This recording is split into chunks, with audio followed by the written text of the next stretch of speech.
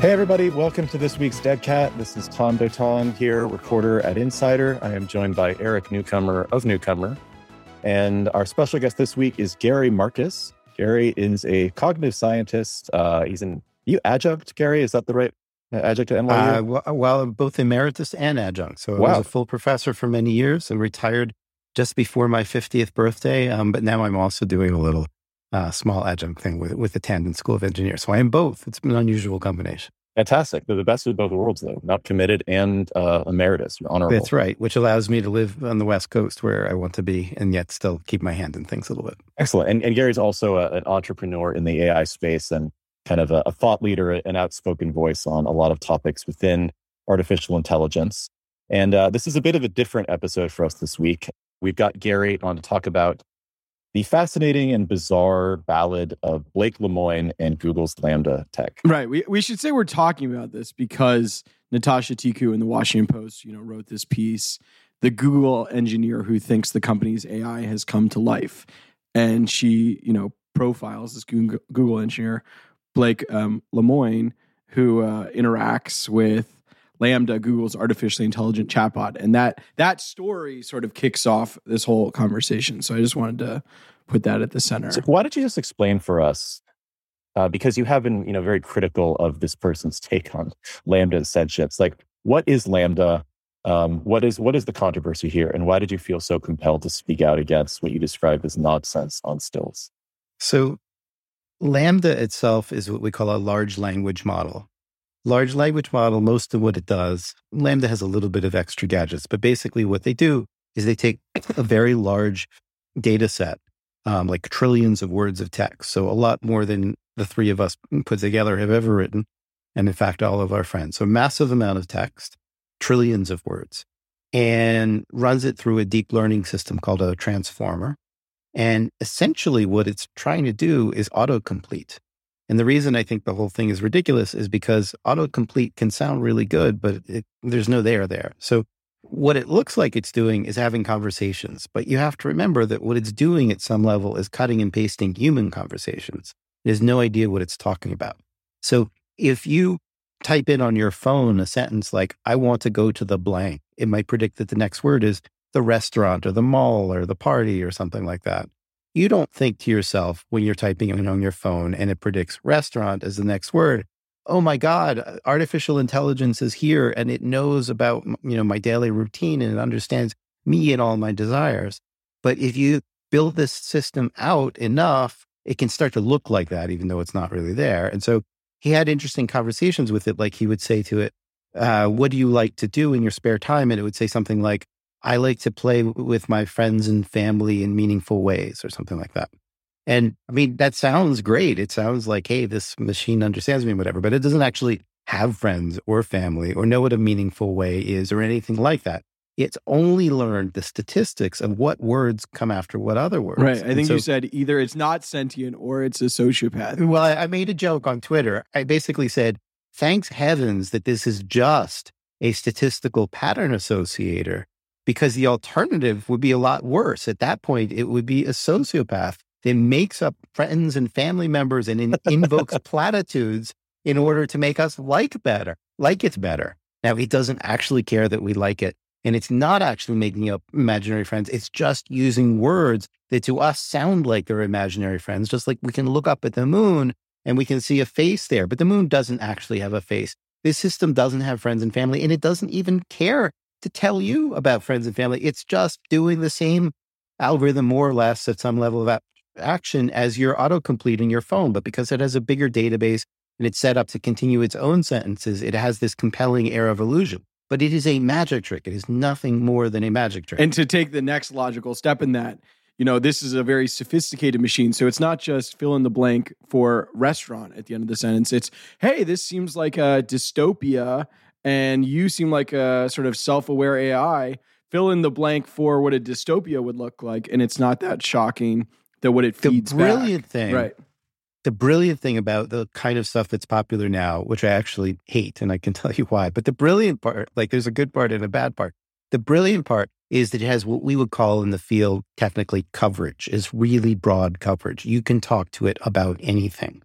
In some ways, its spiritual grandfather or grandmother, I guess maybe you would say, is ELIZA, which is a program in 1965 that really demonstrated how bad this whole anthropomorphism kind of thing is. So ELIZA in 1965 was set up as a therapist, and it would talk to you, and you'd say like, I'm having a bad day, and it would say, tell me more about your bad day. And then you'd say, well, I'm having trouble with my girlfriend. And it would say, well, do you have a lot of issues with your relationships? And it was just looking for keywords, like Google used to just look for keywords. It's a little more sophisticated now. And so ELIZA was really like dumb as a box of rocks. It just had these templates that like you might learn in like a third grade AI class nowadays, maybe. Like, it's the simplest possible thing. It reminds me in some ways like mystics and people who claim they speak to the afterlife and are able to convince people. Yeah, I have a friend, Ben Schneiderman, who very explicitly made the analogy to seances, and like you're attributing something there to your Ouija board or whatever that's not really there. Right, because if you use the right words and say like, oh, I'm envisioning someone with a dark, dark suit, and it's like, oh, it's my father. You know, if you just pick enough trigger words to someone who's emotionally susceptible to convincing themselves, you don't have to work all that hard for them to believe there's a greater power at work, right? Well, and I think that's part of the story here. So it turns out Lemoine actually has a YouTube video from a few years ago where he's trying to argue that AIs could be people or could be conscious or something like that. I haven't watched the whole thing yet. I just discovered it last night. But, you know, it's been around. I mean, he's wanted to make the case. And he also has some religious beliefs that I don't fully understand that are playing some role in here. He wants to believe. And in fact, you know, the thing he put out on Medium was cut and paste kind of the best moments and stuff like that. Best of LaMDA. The best of LaMDA. It's easy to stick something together and make it, you know, sound good. Don't forget that when you're doing that, you're actually stitching together more or less human utterances. They've been transmuted a little bit, but basically, you know, if you have like the mind boggles at what 1 trillion words of text is, but it's like, you know, it's not everything on the internet, but it's a very large fraction of the internet. So it includes like short stories of people talking, presumably includes short stories of people talking to computers in those short stories. And so we don't actually know like basic scientific questions, like how much of this is just plagiarized from other people talking about it, or plagiarized with kind of a thesaurus to, you know, do some synonyms. I mean, it's not literally that, but effectively, it's a lot of cut and paste with a lot of thesaurus stuff on words and phrases. So it's just putting together human utterances that were said in this kind of context. Yeah, it sounds convincing. It doesn't mean there's any there. I just want to push back. I agree with what you're saying, but just for the sake of argument here, there's like a through line in how the machine has the conversation. It recalls past things that were said and can connect them in a way that's not just sort of a one-off There's response. Probably been some how much editing continuity is there? Like, my experience with these systems is that the continuity is actually a problem. So the right way to build artificial intelligence is you build a model of the world. Let's say you're building a robot. The robot needs to know where everything is, where it used to be, what you want, what you need. These systems don't really do that. They don't really have memory in the standard sense that you would expect it in artificial intelligence or computer science. They just have a location in a sort of multidimensional space where they're wandering through, and they're in the location where the last 2,000 words are. And 2,000 words is a lot, and that gives you an impression, a kind of feel of memory. But at the end of the day, these systems don't understand that the world has to be consistent. I worked with GPT-3 a little bit. An example is I said, are you a person? And it said, yes. I said, are you a computer? It said, yes. It didn't notice, you know, Right. the contradiction from literally one utterance to the no, next. it was making a profound statement about the overlap between persons and computers. Exactly. So there's a lot of what, so I used to be a cognitive psychologist, and you know, I would look at the animal literature, and there's a term for this, which is charitable interpretation. So somebody wants to believe that the monkey that they're training or the bird that they're training, whatever, is really smart. And then you start to like, you know, be a little bit too sympathetic for my scientific taste. And we call that charitable interpretation. There was a lot of charitable interpretation here. The funny thing to me about all of this, and maybe like the red flag about how, or smoking gun really, that this was all super fake, is this story blew up on Twitter on a Sunday, and a lot of people were reading it and making fun of this guy. And I was with my wife, and I just started reading her some of the transcripts, the interactions between him. And she's like, sounds fake as hell. Like, this doesn't even come close to sounding like sentience. This just sounds like predictive text pulling intelligently, you know, parts of Spark Notes. I think that was the particularly funny one to me is he had asked, LaMDA whether or not LaMDA had read Les Miserables, and LaMDA's like, "Oh yes, big fan." And it was like, "What are your, what are the themes of Les Miserables to you?" It's not exactly fake. That's not quite the right word, but it is meaningless. Meaningless. So it is in a literal, like technical linguistic sense. So when it says that, it's just found somebody else who's been asked about Les Miserables, or it does some funny things we call embeddings. And so, maybe it knows Les Miserables is both a play and a musical, and it finds another utterance that's about that. But it doesn't even reason at that level. It's really just like, okay, I have a bunch of statistics of words. I'm going to find the nearest thing. It doesn't actually even have a category of movie, but it has a bunch of things that have appeared in contexts that are like that. So, I mean, it's like, it's a legit mathematical computation to do. And people have been doing stuff like this for a while. It looks better and better as you have more words. It's not like, I mean, I don't think he cut and paste the transcript, although he did a little bit of editing. But, I think systems like this can have this kind of flavor, like they know what they're talking about. It's just, they don't, and they are just borrowing kind of cliches from humans. And they have all kinds of problems as a result. So like GPT-3, one famous example that a company called Nabla found is they tried to see, could you use this as a suicide counselor? And so somebody starts talking to it, and it says, I think I'm feeling suicidal. Can we talk today? And the system's like, come, welcome, let's talk. Do you have any questions? And the person, I'm paraphrasing slightly, but the person says, I would like to kill myself. Is that a good idea? And the system says, I think you should. Oh, and it's doing that. Okay. Yeah. It says, I think you should, because you look through this vast trove of data. And most of the time when people ask like their friends for advice or whatever, usually you kind of say, yeah, I think, should I dump my girlfriend? I think you should. Should I, right, do this kind of antisocial act and steal all this money from this person? Yeah, I think you should. Like, so there's like a lot of, I think you should. I mean, it turned out Google autocomplete, like the leading things were like, sounds good to me for a while. Maybe still is. And right. so, it just wants to please, right? The last thing. It doesn't even wants to please. That's the thing. Like every bit of anthropomorphization is wrong. I overstepped. It is drawing from transcripts in which people want to please. And so people often say, I think you should. Though most would not, in fact, say it to, I think, I want to commit suicide. Maybe a couple of them, but most would not.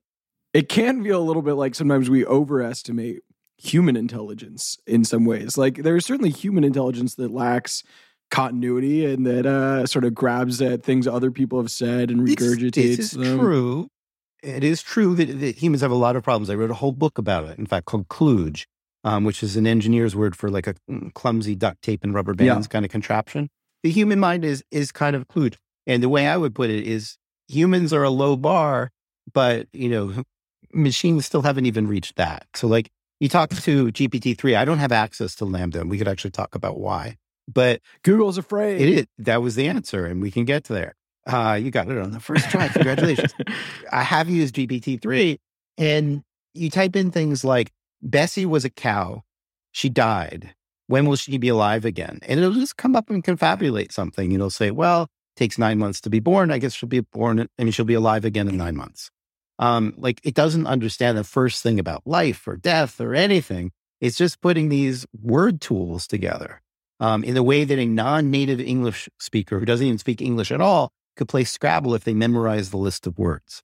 It's kind of like that. There's no meaning there. Meaning, but is a lot of English-speaking Scrabble players don't even know the meanings of the words that they use at the high level. At the high level, I mean, they know many, and then they like memorize the list of 2-letter words. It's like those 2-letter words don't mean anything except, I can put this here. I'll get that many points. Or a collection of sounds too. I thought we were going to talk about the media. Actually, I think that the media is partly responsible. I think some people at Google are also partly responsible, but it turns out that the media much prefers to run stories about how we are about to have this brave new world of AI than stories about people like me, with the exception of this week, who say, stuff doesn't actually work. Right. It's much harder to get the media to do that. I have a friend who's a journalist.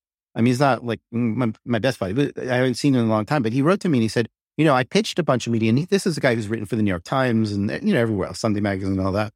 And he's like, I can't get anybody to bite on a story I was going to write about AI and its critics, and nobody wants to talk about that. Now, this week was different because of this crazy story. Suddenly, like everybody and their brother wanted to interview me because I wrote this, particular article. But in general, this week notwithstanding, where there was this, wild story that once in a lifetime wild story. Outside of that, the media likes to run stories about how these brand new systems are amazing. And they're never as amazing as they look. In fact, I just tweeted something about the hype cycle in AI. The way that it works nowadays is somebody publishes on archive, not in a peer-reviewed scientific journal. They put out a manuscript. They show the cool stuff. They give numerators, but not denominators, which would never pass muster at peer review, which is what you used to have to do. But you have like a Google or an OpenAI that knows which reporters to go to. And the reporters see it and they fall in love and they say, there's this amazing thing. And they don't let scientists like me have access to it. We could talk about that, but they've been very clear that they don't want people like me to play around with it. And then eventually the truth comes out. And so, I was quote tweeting, I guess is the term, a former colleague at NYU who was digging deep into the latest trend that there is with the GPT-3 model and showing that just has no idea what it's talking about. And I, critique DALL-E after the fact, but, the media runs the story about DALL-E. It doesn't run the story about how DALL-E can't understand a red cube on top of a blue cube. That's not sexy. Totally. Right. I mean, I agree with you 100%. I mean, first of all, I covered Uber and I've written before.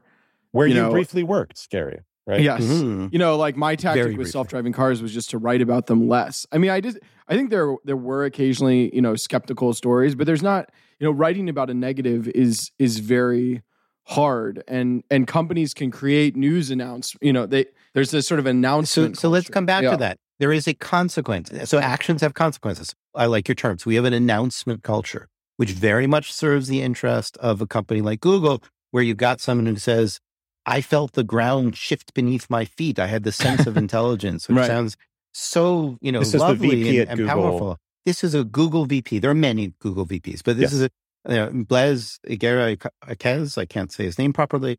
And, he's a brilliant guy and he's a brilliant writer. And he wrote this very florid thing in The Economist. In The Economist, and he had done an earlier version very similar in Daedalus.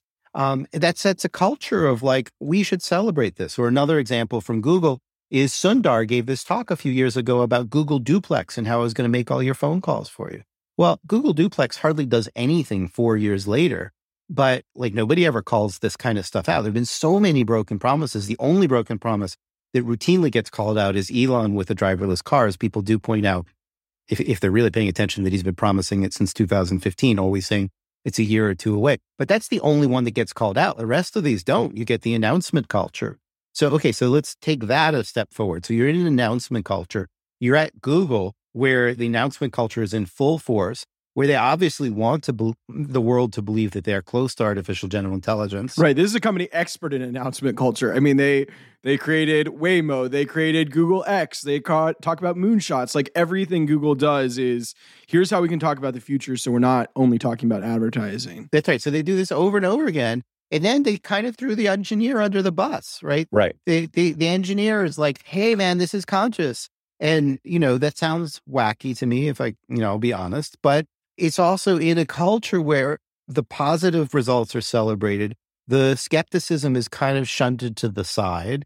And, it's like the whole thing combust this week. And so finally people were like, maybe we need a little skepticism. And yet reporters feel like they get shit on all the time for being too negative. That's sort of the irony of this. Like, with the reporters here is, oh, you're too negative, except in a bear market like we're in. The technology beat is very different from the politics beat. Right. Nobody writes a political story without like checking with the other side, getting, if anything, there's like too much both sidism. It's its own problem. Yeah, that we talk about a lot. Both sidism has its own problem. But so many tech stories that I have seen, not every reporter is like this. Like James Vincent is pretty good about getting both sides of the story. And you're not necessarily even reporting both, but just like calibrating, right? I mean, like you don't have to report both sides on the election scandal and say, well, I think maybe he did win the election, but you can, you check around and like see, is it plausible? And okay, well, he's lost 47 lawsuits. Maybe there isn't too much to it. And but at least I know that. But I don't see that happening with the sort of technology announcement culture that we're talking about. They're certainly not calling me most of the time. Maybe they will after this week. But yeah, we'll do what we can, Gary. But I mean, let's give it a hone in again. One podcast is, I appreciate it, but there is an ocean of media hype, and you alone will not defeat it. But maybe we can raise some awareness here. That's why I took your call. And look, Eric and I are obviously journalists, and we both know Natasha, the reporter at the Washington Post, who wrote the story, who I like quite a bit. She's an excellent journalist and very thoughtful, and is doing a very interesting job. So fascinating to me about this story was it all kind of felt like kayfabe on Google's part, because in the same article, it felt like what? I missed the word. Kayfabe, like like in professional wrestling, where you have sort of this fake reality that people know is fake, but you sort of talk about in the story, and the roles are getting played out. Yes, anyway. You have the heel and the face. So you have the the bad guy and the one who the audience is supposed to root for, and the one that I'm the bad guy, but that's okay. Well, no, I'm saying this is all internally within Google, which is what I find so fascinating, because the most bizarre thing is that the person who had to make the decision about whether this made any sense and make it, are we going public with this? What are we going to do? As far as I can tell from Natasha's story, was Blaise Guerra Arquez. Right.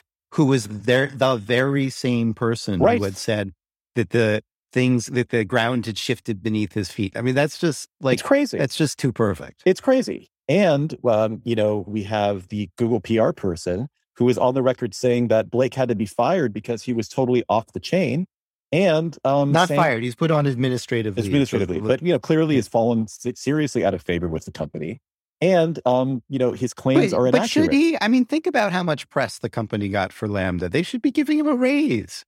Seriously, he raised some interesting questions that we should all think about, which pertain to we are going to have systems that easily fool people. It's amazing that it was a Google engineer that adds a little frisson to the story and whatever. But he opened a conversation we need to have. Everybody knows who Lambda is, and you're going to suspend this guy? That's not right. And I don't honestly think anybody, at least nobody on Twitter, no savvy reader came away thinking this AI system is intelligent. Yes and no. No savvy reader. There's some less savvy readers did, but the first problem is you'd have this conversation and it would promise you the moon because it likes doing that. Quote, likes doing that.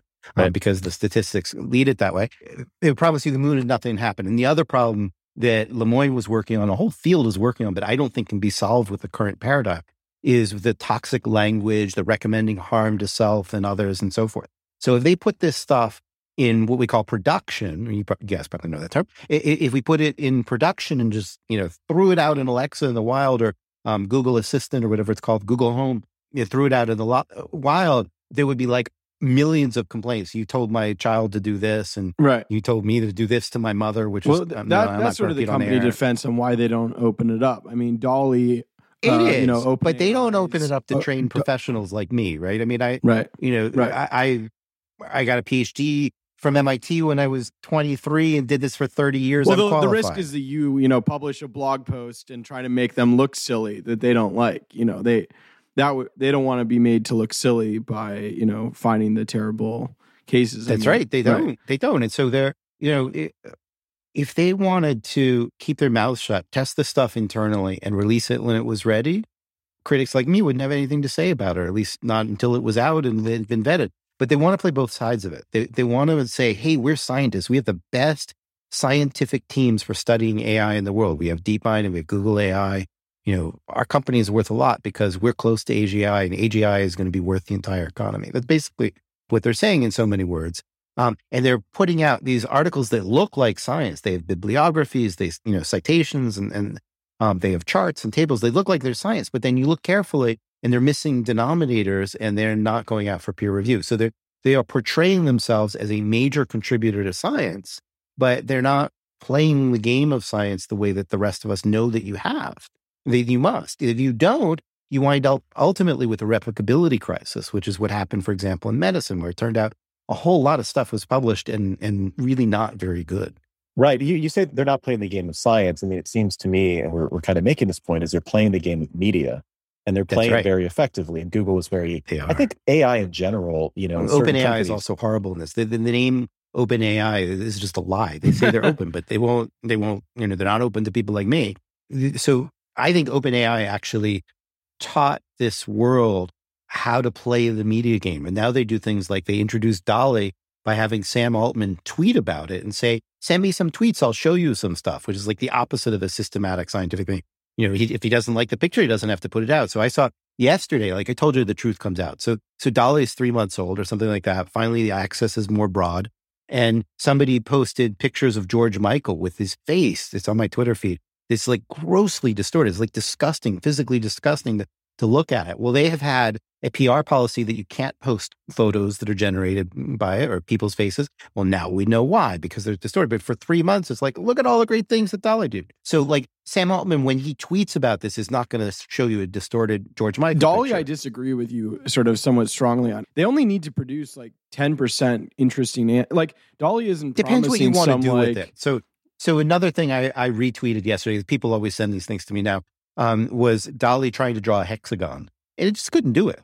And so if you have, and if you like, we want something with 7 sides, forget about it. So like maybe you can do hexagons. There's a few more hexagons out there in his database, but there aren't too many septagons, I guess is the word. But the fact that, DALL-E comes off as creative. Do you disagree that DALL-E is creative in a certain way? Well, there you need to define your terms. I'll do the easy part and then the hard part. It is definitely a very useful tool for people who are creative with some caveats around it. So like, if you just need an idea for a book cover, it's awesome. Right. If you need to like be but that's a huge exactly use case. I'm trying to get DALL-E to redesign our podcast logo. And it might be satisfying, it might not. So Slate Star Codex. Someone who has DALL-E access can put in dead cat listening to a podcast about tech. Please do that and send it to us. Yeah. So like Slate Star Codex went through pretty systematically. And then we ended up in this kind of wild debate last week. But before we had this wild debate, he had this nice thing on DALL-E. And, he went through it. It's like this thing I could do. And this other thing I really wanted to do, I just couldn't get done. And the thing I retweeted yesterday is like that too. So, for a commercial artist trying to do something for a client, it would be like a good source of ideas, but you couldn't count on it because it's a little bit wild, but, really powerful. And so that really does depend on your use case. Is it creative? That depends on, how you define creativity. So like at some level, like you look at the algorithm and it's like just doing the math. And at some level, it's like pretty amazing what it comes up with. And so then it's a matter of how you define it. This is not maybe how I define it for humans, but I certainly think that if you had an art contest and said, we're going to tell the judges to judge it based on what creative output is, DALL-E would beat plenty of humans if people didn't know. It would beat most. Right. You probably wouldn't beat the best. Like sure. It's not going to come up with truly new ideas, but it's incredible with things like lighting. But quite the standard we impose on AI. Again, it's sort of like, is it better than the best? Yeah, no, human? it's way better. It's way better artist than I will ever be. There's no chance that I will ever be as good at. The only things I could beat at are like specific instructions. So if you wanted a blue cube on a red cube, I could do that. It wouldn't be great. Right. And DALL-E, like half the time the red cube would be on the blue cube and half the time the other way around. And like, so, I am much better at natural language understanding than DALL-E, and it is much better at lighting and compositing, putting images in front of each other. It's really great at that. It is what it is. I wanted to go back to the Washington Post story, Natasha's story. She sort of seemed to know that she was going to create sort of a debate over something where the experts would come down on the side of this isn't sentient. And I think there are questions that we could get into of whether, we've sort of hinted at, whether the whistleblower on this really believes it's sentient or he just wants to sort of advance that argument. I think he really does believe. So the journalist Stephen Levy... You accused him of falling in love with LaMDA. Yeah, and I think he did. I haven't talked to him firsthand, but Stephen Levy talked to him last night. The guy's on honeymoon, Blake Lemoine, the guy we're talking about, is on honeymoon, but Levy tracked him down. Levy's a fantastic journalist, wrote Hackers, was, like the book that got me excited about computer. But also a very positive reporter who certainly likes to boost. But anyway, yeah, you have to hold both in your mind at once. But yes. So I talked to Levy a little bit last night. Levy wrote a story today. I'm quoted in it. Yeah. We had a little back and forth. So Levy actually tracked Lemoine down after this story broke, which, Lemoine is like not taking calls. He's like, I'm on my honeymoon. I think he actually got married on the day maybe my story came out, like the day after the Natasha's story came out or 2 days after. And, Levy did by his own self-report, his best he could to try to, see if this guy was just like shucking everybody, and came away pretty convinced that Lemoine believes what he says. And in support of that is this 2018 YouTube video that people might want to watch, where he argues that AIs could be people and so forth. So he was predisposed to believe this. And either he's playing like the longest con ever, like, he thought 4 years ago, I'm going to get myself on the Washington Post by, it's just not plausible, right? I think he really does sincerely believe that he is speaking up for the machine. Like, I think he's sincere about that. I don't think he's bluffing. I mean, he has some religious beliefs that go in there. Some level, we let people believe in God based on reasons that a lot of people would say were bad. And we sort of like, as a society, accept that. And so to some degree, if people want to also come up with a sort of non-scientific way of concluding that AI is sentient, like if we apply the same rules of God, like we're sort of screwed here. I don't think we have to just like accept people's like own version of reasoning. But that's not useful in the scientific community. So here's the other reason I think this is also interesting is Lemoine is like now an icon in a way, but he's not unique. Lots of people are going to interact with these systems and feel as he did. In my view, they will be wrong. They will be attributing, awareness to a system that does not have that. Maybe some future system will have a kind of awareness and be intelligent in a way that they think this machine is, and it's not. But, already, like, in a certain way, which we're very cultural centric here, few people over here in North America know that in China, they've had a system for 4 or 5 years called Xiaoice, and people fall in love with it. Xiaoice is a more primitive chatbot, but not entirely different. In fact, the newest version of Xiaoice probably uses some large language models in there. It would be silly if it didn't. And people fall in love with this. People also fall in love with plants and cats, and sure, it's robots. going to happen more. So there's a way in which this story is like a canary in a coal mine. So it's wacky that a Google engineer thinks this, but millions of people are going to think this. I mean, I think the debate Natasha wanted us to have, which I don't think is really what most people are arguing about, is whether companies should whether it's good that companies make AIs appear like humans, or in some ways they should make the AIs talk in a way that makes it very clear that they're not humans. I mean, do you have a point of view on that? I don't know what that would look like. I think that's exactly complicated. It might depend on the use case. I'm not sure there's an absolute answer. Some of it is like, cigarettes and having truth in labeling. And like, I'm not sure the answer. I think, we need a lot of people to actually think about this question, people in ethics and policy and so forth. Like, one option would be you make it very clear to people that, this is in some sense an illusion. Maybe you find a polite way to say that. Don't take it too seriously, but enjoy it.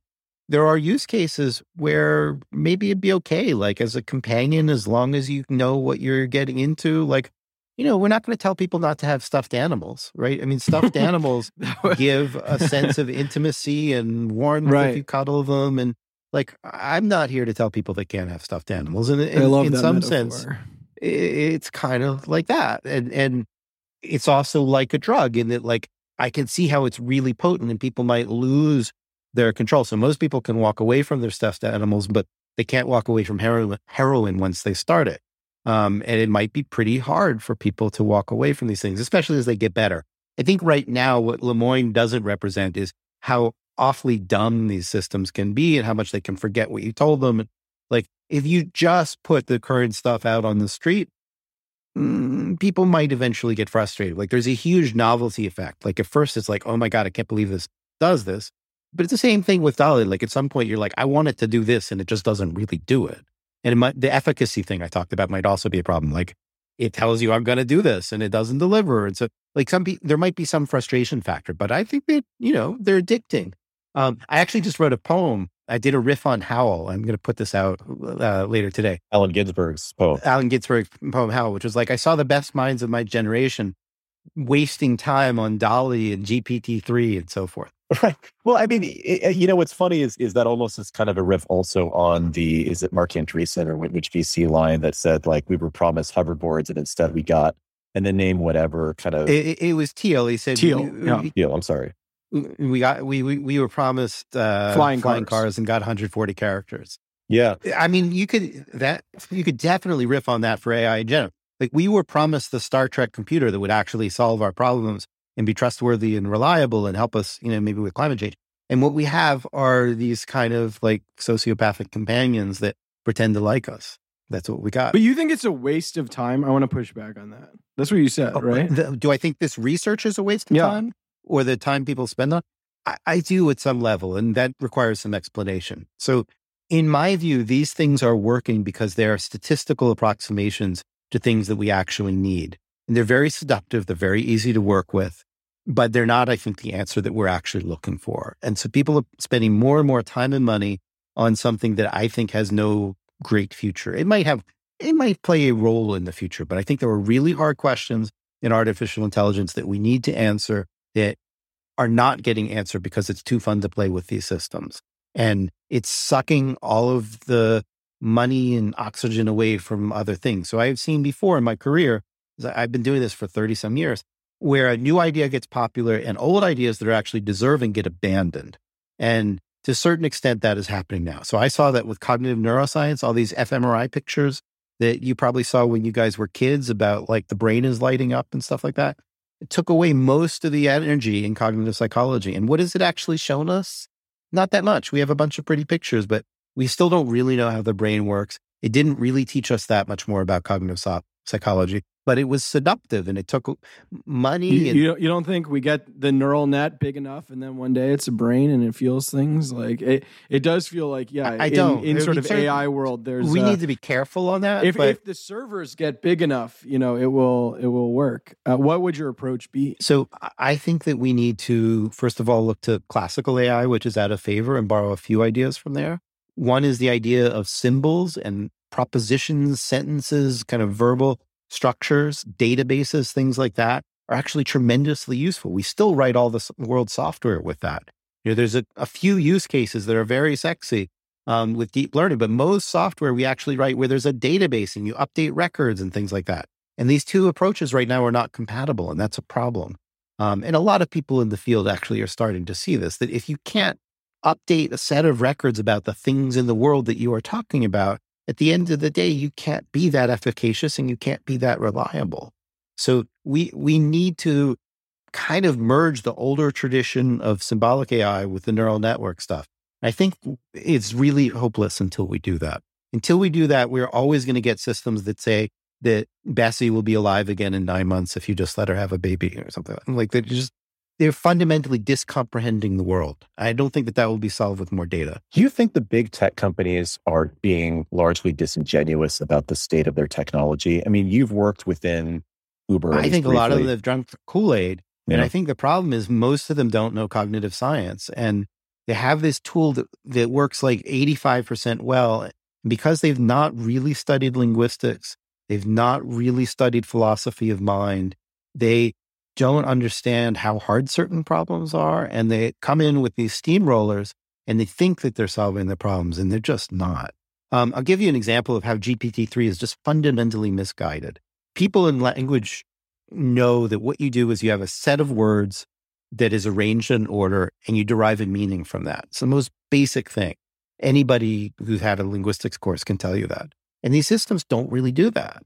And people talk about interpretability. Well, that's like jargony way of saying we have no idea what the system is really doing or why, but it's also a reflection of the fact that there's no real, what we call semantics there. And from the perspective of someone who's worked in cognitive science, it's just bizarre that this much effort goes into a system that just looks like it's not doing the right thing. I don't know how to explain it more. I'm not alone in thinking this. And one of the rhetorical things that's happened in the last couple of months is I wrote a piece called Deep Learning is Hitting a Wall. And it pissed off a lot of people, but I think what I said was true. But in any case, it made me kind of the poster boy for the opposition. So now there is sort of good for me and sort of bad. It's a mixed blessing. Now, anytime somebody wants to attack the other side, they describe it as if it was just me. And they don't mention my collaborator, Ernie Davis, who's an author on nearly all of the papers. Is your view more similar to what the human brain looks like or less? Like, do you think is your approach? We have no freaking idea. Let me be honest on that one. So there is a theory that what you need to do to solve AI is to make a model that is based on the brain. Right. There are two problems Or it with would that. seem to be a way to solve it, at least. Well, Yeah. so actually there are three. One problem with that is we have no idea how the brain works. So we have a lot of data, but we have no real theory. My guess is actually we're going to have to go the other way around. We're going to have to solve AI in order to be able to make an automated reasoning Right. scientific induction system that can deal with having 80 billion neurons and however many trillions connections between them and so forth. So one is like, we just don't have the goods to actually do this. And two is like, we know that there are huge holes in what we know about neuroscience. I'll give you one example. We all have short-term memory where I can tell you something once and you can remember it for a little bit. So if I told you at the end of the call, I'll give you $1,000 if you can remember this sentence, I will have your attention and you'll remember it, right? We have no idea how the brain does that, right? All the stuff we know about memory and brains is like, you practice something 3,000 times and you get a little bit better at it each time. And that kind of memory exists. It's real. But this other kind of memory exists and it's critical every time you parse a sentence. Every time you understand a sentence, you're actually using short-term memory in order to understand that sentence and develop a... We have no idea how the brain does that. Then the other thing is like, we know a little bit about like how maybe a monkey brain works, but we don't know anything really about how language works. And what makes us such an interesting species is that we can talk and we can transmit so much culture that way and so forth. And that part, like, we don't have animal models of that. We can't like cut up some other animal that we don't feel too guilty about. Not that I'm endorsing that, but like, it's just not ethical. We don't have an ethical substrate to do the neuroscience. So in the end of the day, we just don't know enough neuroscience about It is possible that the human brain or future artificial intelligence is just a far more complex neural net that starts to understand like rules and preferences those rules after pattern matching. And if that's the case, won't we feel sort of dumb for being so condescending to the step it's at now? It's like, it's on the... No. I don't see it that way at all. I would flip it around and say that the neural networks that we know how to build now are so vastly oversimplified compared to the ones that we want, that it's ridiculous that we're taking them seriously. So, can I just give a couple examples? We know that there are about 1,000 plus or minus kinds of neurons in the brain. Our neural networks basically have one kind of neuron. We know that at every synapse, there are like 500 different proteins. There's nothing even capturing that at all in our neural networks. We know that there's an enormous amount of intrinsic, innate organization to the brain. There's hardly any to our neural network. So yes, the ultimate answer for us anyway is a neural network, but the neural network for us is this incredibly complicated piece of machinery. The things that we have are so grossly simplified that, like, why should we expect that one has anything to do with the other? I think that one of the reasons that the media and the public is so susceptible to these particular story cycles and phenomenons and desires to, as Natasha says, see the ghost in the machine is not just because of some human impulse to anthropomorphize things, because I do truly believe that we are very far away from the science fiction future that a lot of people expected at this point in time. When we talked about the flying cars, self-driving cars, self-aware neural networks or whatever. I mean, you maybe said it in your story about, where we've hit a wall with deep learning, but a lot of the promises that we've expected just haven't materialized in the way that we want. And so it's sort of easier for people to kind of assume great leaps have taken place already. We aren't even recognizing it. When in fact they're so far, and we've kind of reached just kind of inching along, maybe impressive inches that you and others are involved with of advancing AI and other technologies, self-driving as it is. But true promises of the kinds of things that we wanted just aren't there and won't be there for decades. And instead we kind of just have story time where we anoint certain things as, the next era, when in fact it's just not even close. I mean, does that sort of explain it to you, do you think? It's even more complicated than that, because I think the underlying problem that a lot of people have is they think AI is magic. They don't quite know what it is. And they think that whatever it is sort of a universal elixir. And the reality is it's just a bag of engineering tools. And we probably need a bigger bag of tools. And we'll probably use all the ones that we have now, and we'll use some others. And, we'll muddle through all of this. But what's hard to grasp if you haven't studied the cognitive sciences is how many different components there are to doing good thinking. And it's a little hard to grasp that a system can be good at one thing and terrible at another. I mean, maybe if metaphor might be like, you can find someone who's really good at putting tile, as a backsplash in a kitchen, and maybe that person's not so good at doing crossword puzzles, right? Like, people can have different kinds of expertise. Well, the machines we have now have different kinds of expertise. We know how to build a machine that's really good at Go. We know how to make a machine that can be pretty good at pictures. We just don't know how to make a machine that really understands language. We only know how to make a machine that gives that illusion. And it's this kind of textured mixed bag. And people, want a one-liner. Are they smart or are they dumb? Well, it's neither. They're smart at some things and incredibly dumb at others. And that's hard to accept. But most of the business world implicitly agrees with you, right? I mean, generalized AI obviously fails at what you're saying. But most business applications, they're just trying to use huge data sets to solve very specific problems that they have, and they have no interest. But you see the naivety of business. So I have seen some massive, massive companies make weird bets on AI. It would look to me like weird bets. So I said back in 2016 that driverless cars are much harder than you guys think they are. And since I said that, there's probably been $100 billion poured into it in terms of R&D costs and so forth. And so far, the only money that has come in from that is the elevation in the price of Tesla. You could make some argument that level 2 self-driving has improved somewhat, I guess. But we're not close to level 5 self-driving. Like that's just, it's not really happening. We can talk about that if you want. I thought about it a lot. On the media point, that is the media. I think the reporters, if you polled reporters throughout the whole period, would have said that they don't think it's close. And yet the story, it's just interesting, like to me. The stories all made it sound like it was imminent. And maybe this makes it a worse failing on the part of reporters that somehow the stories come out positive, but most reporters themselves, I think, over cocktails would be skeptical. And I don't really understand. I think it's just what it's public consumption desires. They should hit me up. I'll give them some quotes. And I do. Like Sam Sheed and CNBC came to me when Optimus was announced. And, I gave him the quotes to give the other side and say, look, there's something that's interesting about Optimus, but this is a really hard problem. It's much harder than Musk is acknowledging. I think the public likes, hey, this company whose brand you believe in is willing to make bold promises about the future. And you get what you pay for. So it's the fucking Theranos story. Partially it's the humanity is so forgiving about false optimism. People are extremely forgiving. I think people should be asking more Theranos questions. I think, Holmes, I'm not sure she meant well, and I think Musk means well, but Musk, issues promises like they were candy. I actually called him on it recently. I don't know if you know this about me. I bet him $100,000. He said to Jack Dorsey that he would be surprised if AGI wasn't here by 2029. So I've been writing this thing for Substack, GaryMarcus.substack.com. I was like, okay, this is a good topic for an essay. I'll write about why AGI is actually going to be 5 years away. Is going to be much more than, or 7 years away rather. And I gave 5 reasons to think like this is really much harder problem than he's acknowledging, and he's not very good at track record at the time. And then when I finished it, I was like, I should put some money on this. That'll, so I put $100,000 on it. I laid out clear criteria. The field loved it.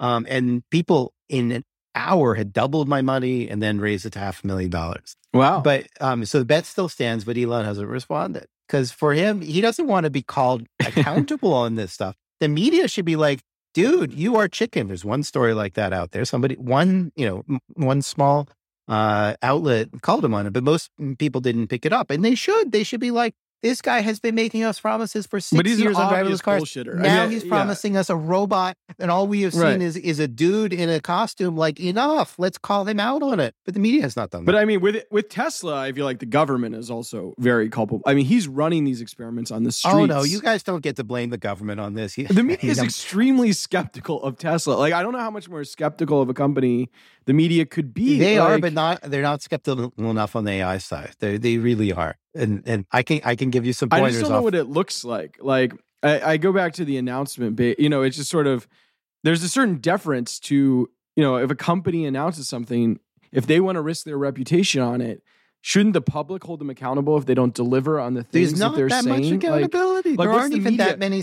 I just don't see how the media is supposed to operate in such a disconnected way from human psychology. Like, we are telling you factually that they're making this assertion about what they will do in the future. The media, when it wants to, has plenty of room to kind of like set the narrative and set the questions. And there could be a lot more stories than there are that say basically, hey, I'll give you, I'll write the story for you. So it should start with Elon promised this stuff in 2016. And then the next year, Facebook promised us M that never appeared. I don't know if you remember.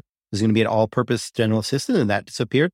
And then Google Duplex was going to, make phone calls for us. And, the only thing they've added in 4 years is movie times. It's still incredibly narrow and limited. And now Elon's promising us a robot. And not only is he promising us a robot, but he's going to solve, or he thinks AGI is going to be solved in 2029. And here's this, NYU prof guy saying it's all bullshit. And let's at least ask the question. But it's one story. I mean, you couldn't have a reporter who's more aligned with you on this. And I feel like part of this podcast is shitting on reporters but what you're proposing is a single story that will then be up against sort of the infinite barrage of companies announcing things. It has to be more. It's just how do you create the drumbeat of negativity? Look, if we learn nothing from the Trump administration, it's that you have to keep up the pressure. And, the news cycle is short, and it's true. If it's just one story, it's not enough. But there has to be a systematic effort. I mean, look, Cade Metz has been holding Elon to the fire on the effectiveness of the self-driving. So I'm exaggerating a little bit. But I think, it's like 95.5 or something like that. And I also think, by the way, this extends to a lot of, and I'm very critical on this show about augmented reality and the promises these companies make on the effectiveness and the promises of what it can do. And we're about to enter this hype cycle again when Apple releases its VR device and promises AR down the line. We're very quick to go to the demos. All the reporters went down to Google and sat in the ugly Waymo cars, and that helped kind of pump along this idea that they were really close to self-driving. And I don't have an easy answer to it other than maybe occasionally telling these companies no. And saying, you know what, this demo that you're putting me through, yes, I can be critical in the article. And I think Natasha, I don't know the backstory on how the story came to her, but, the Washington Post also framed it with Blake, kind of in dark artistic lighting, looking like some sort of visionary, when even though the article was, I think, reasonably critical of him, it still kind of posited him as a legitimate voice in this field when obviously he's not. And I don't know. In what I write about, it doesn't come up nearly as much. Uber has spun off its self-driving division. They don't care about it anymore. They're just a dollars and cents business and relatively boring because of it. But I think that the hype cycle as pushed by the companies will never end. And it's incredibly difficult as a reporter to turn down sexy stories that we know will get attention. I mean, you can run the stories, but you can get a whole lot more people like me, but not just me, as voices in these things and make it clear that, and you can remind them, let's look at the history. We have seen this promise that wasn't delivered. When's the last time that you read a story on these technologies that actually reviewed the history and said all these other promises didn't come true? You read a story about Optimus and it's probably mostly about Optimus and not saying so much about Elon has missed every deadline he's ever proposed. And it's not, rarely are they synthetic, putting together all of the facts that I just gave about, hey, Facebook made these promises, Google made these promises. It's actually really hard to get AI into production, which is itself, an interesting question. There are some technologies you can put into production relatively quickly, but AI is not one of them. Why is it not? Well, it's not because there are always these outlier cases. So you probably saw that one of the driverless cars ran into a jet the other day. It wasn't in the data set. Right. This is a persistent, well-known problem in the industry by now. Yeah, I've been writing about it since 2016, and people are starting to recognize that it really is the whole ballgame. But that means every time you have some technology, you're going to wind up with some outlier problem. So yeah, you're going to get the demo on day one, and it's going to be 5 years, 10 years, 15 years before you can actually trust it. That should be in every story here. Yeah. And I think it's also the duality of Silicon Valley and the CEO, CTO dynamic, where it's both a marriage of some sort of technological progress and the American showmanship, song and dance marketing routine of getting the public excited about it. And we're, as human beings and definitely as journalists, susceptible to the CEO side of things. We love a character. I'll give you another story idea. Elon I actually wrote it, but in a Substack that didn't really get that much attention, is Elon said, the whole company, really, it depends on the self-driving cars. And, if that doesn't work, we're basically worthless, which was a slight exaggeration, but then it's just a car company. I mean, the reason it's 100 to 1 price to earnings is because people think it is an AI company that's going to fundamentally change the world. That's why it's at 101. I don't know. I don't think most Tesla holders have a argument for why they hold the stock, but yes, I see what you're saying. Well, or it's because it kept going up, but now it's going down or whatever. But It's a big part of it. But I mean, Elon himself, it doesn't matter what the other holders are. The largest stockholder in Tesla, which happens to be Elon Musk, said, if we don't, or he said, we must solve full self-driving or we're not worth anything. That in itself gives you a story. Like, okay, let's take for granted that what he said is true. We can ask around and, get some financial people, which I'm not, to evaluate that statement. But if you take his premise, like, okay, he's been promising this since 2015. Is he close? Let's look at the new accident data. Let's ask some experts. Like, let's hold his nose to the fire. I just think Tesla's the one. I find most Tesla coverage is justifiably negative. I mean, you're basically asking reporters most to have Musk coverage is negative. Like, people, make fun of his tweets and that kind of stuff. And, there was a new lawsuit yesterday and people will write about that. I don't think that the AI coverage is nearly as skeptical as it could be. I mean, wasn't there a story about how they're like supposed to be turning off like the AI right before it gets in an accident or something? Yeah. I mean, the NHTSA, we'll call it, just released something a couple days ago. Right. So that got a little bit of coverage, but I mean, come on. NHTSA has released 2 bombshells in the last NHTSA 4 days. doesn't do anything. They've been deploying this for since 2016 or something. And you're blaming No. NHTSA did 2 real things this week. They put out information about the turning off the autopilot just before the accident happens. And then they put a big dump in which Tesla had the most accidents, which is a complicated thing because they also have the most miles. But I mean, they put stuff out that could have been like top of the headlines, like, is this a serious problem for Tesla or not? And like, that was there for the journalists to run with. And I didn't see much about it. Like, I check the news stories about Tesla every now and then just to see. I almost think, though, Elon is such an outlier. He's such a character. He's so bizarre. He almost defies the laws of gravity when it comes to negative and positive coverage. It's almost not even worth honing in on him. Well, I mean, Trump was a little like that, right? And they play some similar games, but I guess people didn't I think give Google up on Trump. Is a better example to me, I think Google or some of the other big tech companies. I mean, they should be held to the fire more too. Same with OpenAI. Like, they've gotten all of these love letters about GPT-3. So let's forget Google and just look at OpenAI for a minute. You had the love letter in the Times by Stephen Berlin Johnson. The Guardian wrote an op-ed with it, etc. Everybody thinks they're like being creative by using it to write their story. Like, this is like a trope by now. But it keeps going out there. And, Berlin Johnson gave 2 paragraphs to me and 1 to Emily Bender, but this story is still like so pro this kind of stuff in a way that I think many people in the field, found it's silly. what the public wants. I mean, ultimately, if you're a negative reporter, like, I didn't write much about self-driving as an Uber reporter. I was very openly skeptical in the newsroom, refused to write about it. Uber would just go to a Business Week writer and say, hey, here's our new, like, I didn't get a different Business Week reporter, got the story for their Pittsburgh lab because Uber knows they can go to somebody else who will do sort of like, here's the big production. So, I mean, those guys are very good at shopping for venues. I mean, it's just like, there's so much desire for these stories, like editors. Yeah. I mean, this is what business magazines are based on, like putting optimistic statements, Mark Lowry is going to build a new city. I mean, it's just like, it's what humanity wants at some point. I guess I just don't think reporters are going to will into being. It's like their business model. I mean, I think that that's true. I think humanity wants happy stories about the new revolution. It's just that I think that comes at a cost. And that's how we got into the conversation. The cost is you wind up with people deluded and right. No, I agree. And I agree. So I'm being defensive, even though I'm sympathetic, but it just seems hard to it's a lot of inertia at the media to shift. level. Like, yeah, I mean, so look, I've been, partly because you guys are media guys and I do some journalism. Right. Oh, we love it. Yeah, I'm happy to have the conversation. I think it's fun to have this conversation, but I would agree with you that it's not like a 2-second problem. I'm like pitching you ideas to go write about them and hoping some of your buddies will listen and use them too. Like, I'm giving them away for free. Yeah. And the media reporters are all listening to this podcast. So yeah, I mean, I also understand like it is what the public wants, and so the public is partly to blame because it votes with its clicks, and the stories that get read are the the world has changed kind of stories, and not the, I'm not so sure that this is really going to happen kind of stories. And the government is supposed to protect the roads. Like, the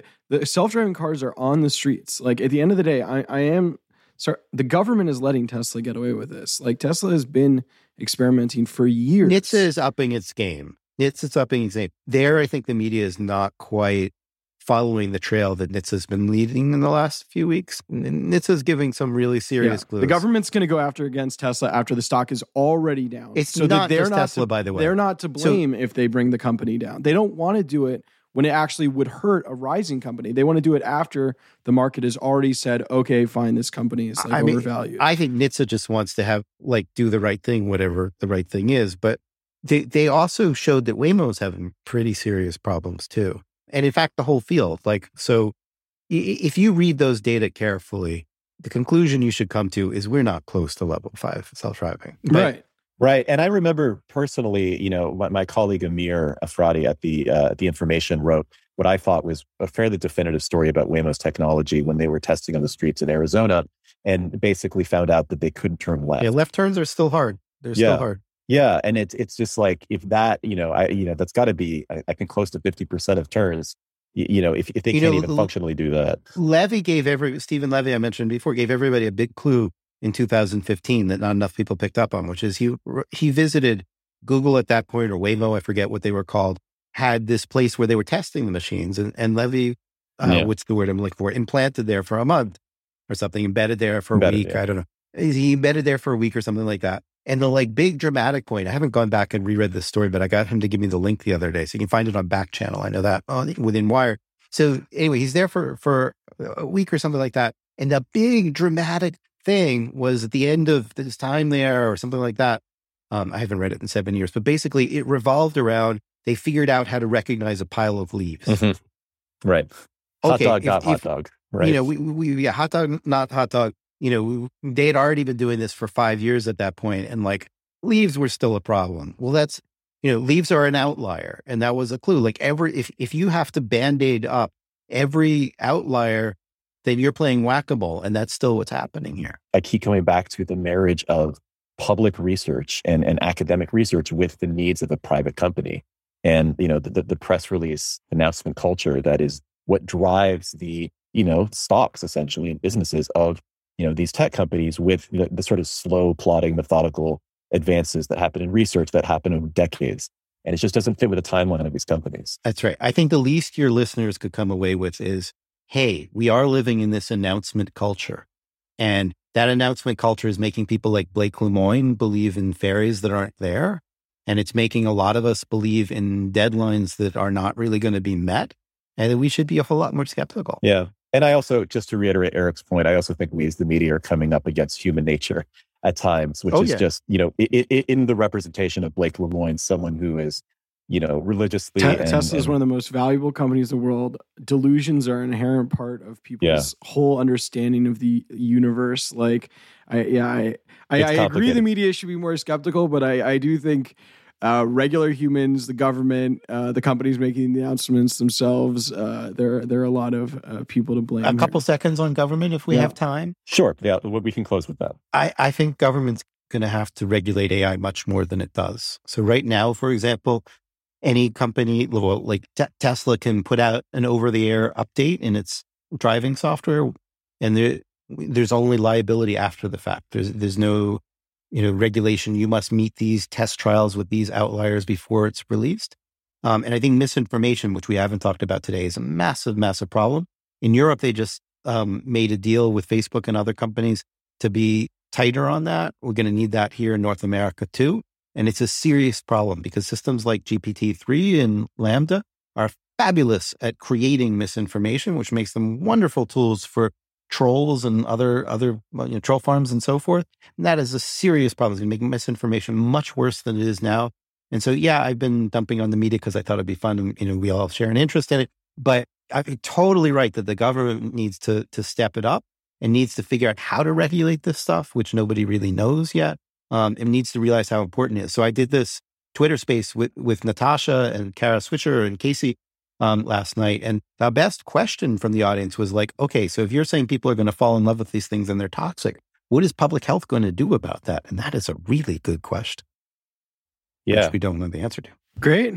We can leave it there. Well, thank you so much for joining us, Gary. And for our listeners who are maybe many of them reporters, if they want to get in contact with you and read more Gary or Marcus. read your list. We'll include your list of 20 people who share your views about AI so that we can, You can get that in the piece called Paradigm Shift at garymarcus.substack.com. Great. Awesome. And at Gary Marcus on Twitter. Thanks so much for joining us, Gary. This was awesome. Thanks very much. Bye-bye. Goodbye. Silicon Valley.